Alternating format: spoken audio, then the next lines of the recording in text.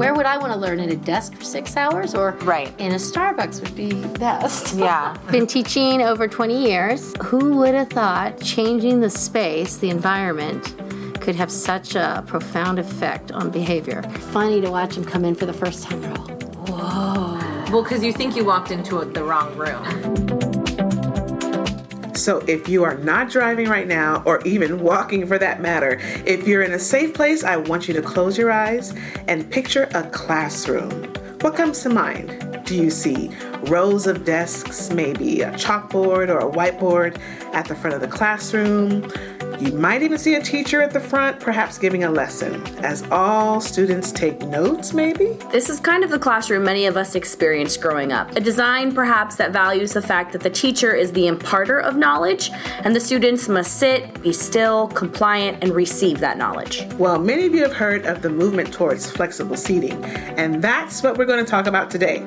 Welcome to CNUSD EdChat, a podcast for educators and families. In this episode, we will hear parts of a live chat with Christine Richens, a teacher at Corona Ranch Elementary School in Corona, California. Now, after hearing Ms. Richens describe her classroom at an EdCamp breakout session and reading about her classroom in the local Press Enterprise, a newspaper in our city, Anne-Marie and Kate asked for an opportunity to tour her classroom, and I am excited to hear about their experience. Hey, Kate. Hi, Anne-Marie. Hello. I've read a lot about flexible seating, and I've seen several classrooms, but what exactly does flexible seating look like in Christine's classroom? Well, I think there are different ideas and definitions of flexible seating, but Christine's class is more than just flexible seating. In fact, we were trying to coin a new term for her type of classroom. Well, I almost think like this should be called something else and not flexible seating. That's, you know what I mean? Like, I don't have the wiggly chairs. I don't have the balls because the balls would have driven me crazy. Move things around. I don't. They move. They go wherever they want, whenever they want. You're now hearing Christine Richens with Kate and Anne-Marie in her classroom. They find their place. Well, and I think flexible seating, though, in a lot of ways, or at least the classrooms that I've seen, they still look like a classroom, though. The furniture is different. The difference. You can turn around in it. It's That's more, the difference. It lends itself well to collaboration and things like that. But We this need a is new like, term. you have to think of a new We need. term. I was just going to say we need to coin and And think about it. The coffee house classroom. Yes, like something that's like that's push. It's beyond the flexible. It is. This And it's like home Kayla's and- name for it. The 21st century classroom is like a Starbucks. You know, I knew I wouldn't want to use hers, but that's what I was going for. Yeah, we have to think about that. Think about because I feel like you took it a step further. So this is an innovation beyond, to me, it plays on more senses than just your touch. Exactly. You know, there's a lot more senses. The smells you smell, the things you see now, not just your body. Your taste. And like the heart, it's like the whole piece. So I wonder what... I definitely feel like you've taken flexible seating up many notches. School is where the heart is now. Yeah. Isn't it? Yeah. And a lot of kids need that. This is their safe place. Oh, totally. You know? They want to be here even after school. Oh, my gosh. That's how I know. I'm like, go home. Please go home. Well, I have, after school. No, go home. Wow, so I always thought flexible seating was really just about movable furniture in your classroom.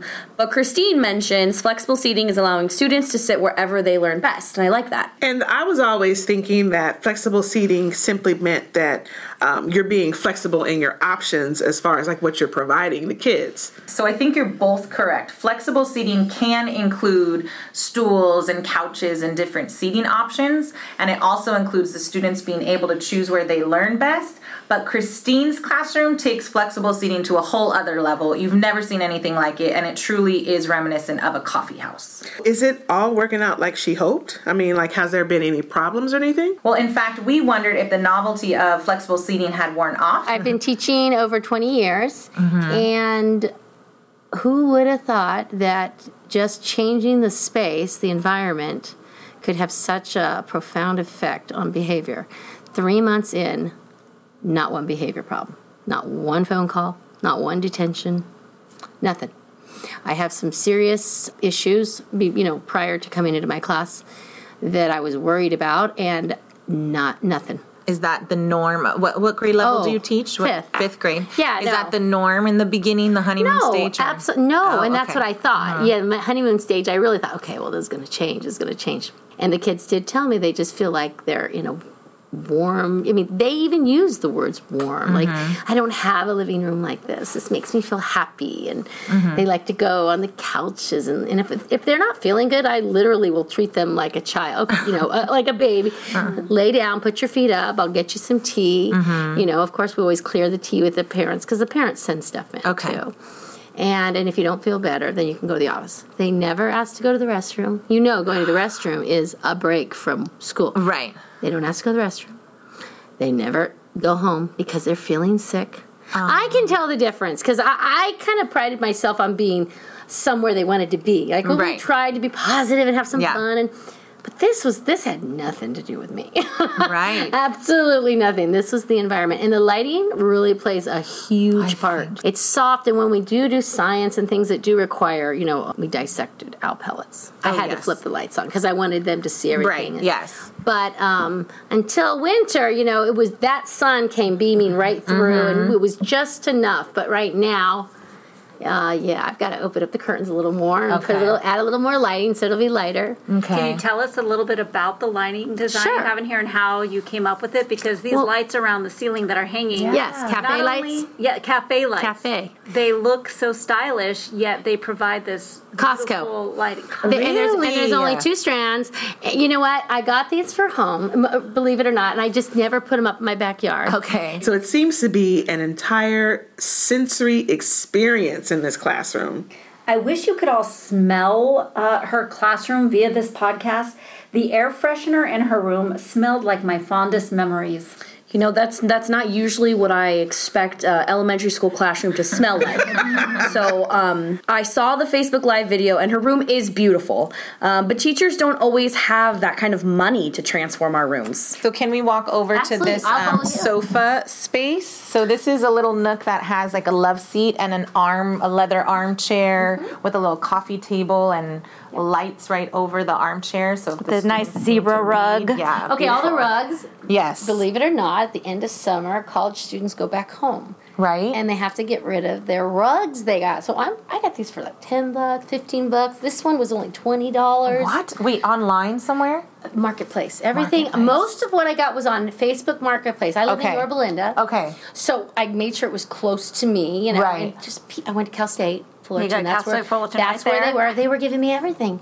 It was amazing. These kids just needed to leave, but they had to get rid of their stuff. That's true. Too. So now they're selling it. So I love this. Something to think about. Okay, good to know. The love seat was mine that I just covered. It was an old thing, I just covered and kept it. And these actually came from a church, only $25. No joke. I got the yellow, the black, and 2 more black over there. Have you kept a budget, or do you just buy? You know what? Initially, I did, but I spent I'd say about $300 in furniture. If I had to add everything up, $300 with all the little pull drawers and the Goodwill stuff on the walls. The lamps, about $300. I think my investment was mainly the paint. Okay. A little over maybe $100, close to $200 in paint. That's normal. I could do this to anybody's class for $500 or less. I could do it. There's no joke. But remember, I hear a challenge. Yeah, I know. No, you just have to give me 6 months.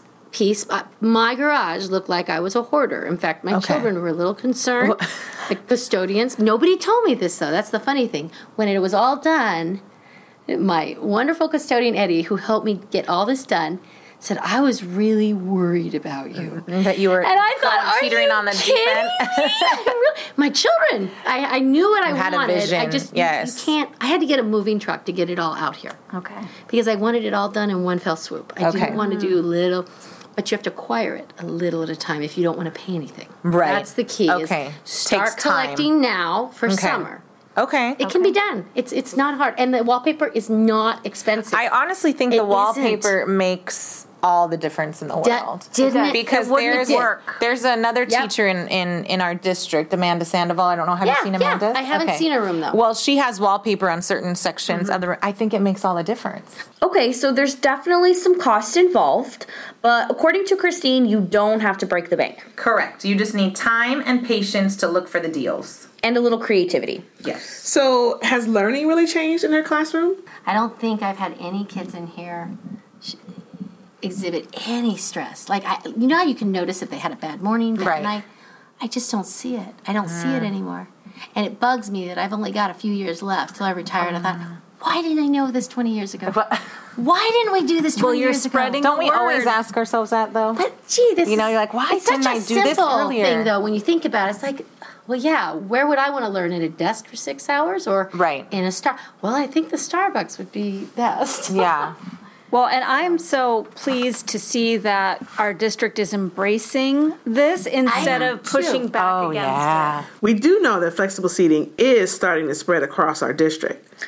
Wait, how long did it take for her to totally transform her classroom? When did you decide to make this shift? It was the week after we got out of school last year. Okay. I went to Kayla Deltzer's convention, or it was in Palm Springs. It's called Happy Go Teach. Okay. I know you've heard her. I've heard of it, yes. Okay. It was just fun, PD. Like, just Okay. things you can do in your room, flexible seating, technology, how you use technology. And she got up there and talked about the 21st century classroom and how it should be like a Starbucks. Because if adults are more comfortable and relaxed in that environment, why do we put children in a different environment? She was my inspiration. I knew all along I was going to do something with, with couches and stuff like that, but that was the point where I really started to save up the furniture, over the course of the summer. And by the end of the summer, I was bringing it in and finishing it all up. Wow, so she did all of that in one summer? That's right, one summer. So for those educators who want to try flexible seating, where exactly should we start? Well, we did ask Christine our signature question. We have a segment called Tomorrow, This Week, This Month. And with so many changes occurring in 21st century education and learning, what can you give to teachers or families to try tomorrow, to try this week, and to try this month as creating a new learning space? Well, I think one of the things I might suggest is, how about ask the kids, if you were to design the perfect classroom, somewhere you want to come, somewhere that's comfortable, and think of all your favorite things at home, how would you design it? And actually let them come up with maybe some ideas and design. Start today. Start taking the legs off the desk. Bring in some pillows. Anybody have any bean bags? Bring in some bean bags. So simple things.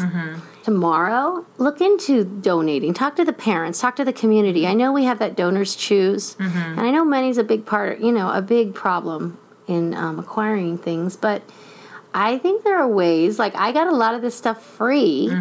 I had to be willing to paint and sand on my own and not buy it brand new. Just slowly start to acquire a piece at a time.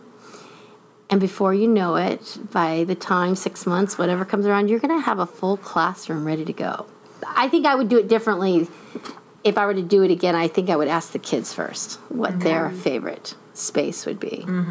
When you ask the kids, I think I'm always surprised by the answers they give. They think of things that I had never thought of. Yeah. And offer a whole new perspective. Oh, yeah. And isn't that what it's all about there? Because this is their space. I think the main thing I have learned from this is if a learner can discover how they learn themselves, you're halfway there. I mean, that's huge. At 10 years old, I had a child come up and go, Ms. Richards, I realized something. That light over there bothers me, but this one doesn't. I did not tell him that. He figured it out. And so all of a sudden now they know what works and what doesn't. When they go home, I'm hoping it carries into, I need to be out of the kitchen, away from a TV, in a space with headphones on, because it works for me at school. So isn't that what we want to teach them to do, is because they're the ones that have to do the learning. Well, and I think, too, in the world, if we're talking 21st century, the world of distractions and the trying to multitask, this myth of multitasking and things. And for our students, you've created a space where the distractions are so, I would say, minimal, and like you can really focus and breathe and think, and then, I can move myself here. I'm working with a group. I prefer this. You know what? I know as far as behaviors, like someone, maybe I can't work with them, or someone is actually bothering me today. I will move myself and move myself. That's and a beautiful that choice thing. is powerful. Yeah. Because then they're actually feeling like they're part of the learning process, and you're not just telling them all the time. So I feel like it's more of a community rather than I'm in charge and you better listen to me. We're all in charge. And if you distract me, I'm not going to be able to do my job. And so we have to figure out how to make this work. Mm-hmm. That, for me, was huge, watching them learn how they learn. And I didn't teach them that either. They did it. Mm-hmm. They did it all on their own. She is amazing. Her classroom sounds like a place that I truly wish that I could have experienced when I was in school. And I think that's the goal, to learn in a place that both values the students' learning environments and gives them the opportunity to figure out how they learn best. So thanks, Kate, and thank you, Anne-Marie, for sharing part of your visit. You're welcome. Don't forget that we have a live video tour of her classroom on our Facebook page. And if you haven't watched it, stop driving, stop walking, go watch it now. And we're calling on you, our listeners, to share pictures of your flexible seating classrooms. We do need some ideas, so post it on our Facebook page or tag us on Twitter at CNUSD EdChat. And as always, thank you for listening to another episode of CNUSD EdChat. If you enjoyed this episode, please share it with another educator and a family member, and thank you always for your support. Want to hear your student or child on a future episode? We are looking for kids to record our next kids outro. Read from our script available at www.cnusd.k12.ca.us/edchat. We even have a script for younger children. Just submit the audio file to our Google Drive folder. And we'll see you next time. Hi, my name is Dominique, and I'm in first grade. If you would like to comment on the podcast, go to cnusd.k12.ca.us/edchat, and be sure to follow them on Twitter, Facebook, and Instagram at CNUSD EdChat to let them know the topics you are interested in. If you enjoyed this episode, please help us out by leaving a 5-star review. We greatly appreciate your support. This episode of CNUSD EdChat was written and produced by Kate Jackson, Ivy Yule Eldridge, Anne-Marie Cortez, and me, Kim Kemmer, and edited by Ken Pucci.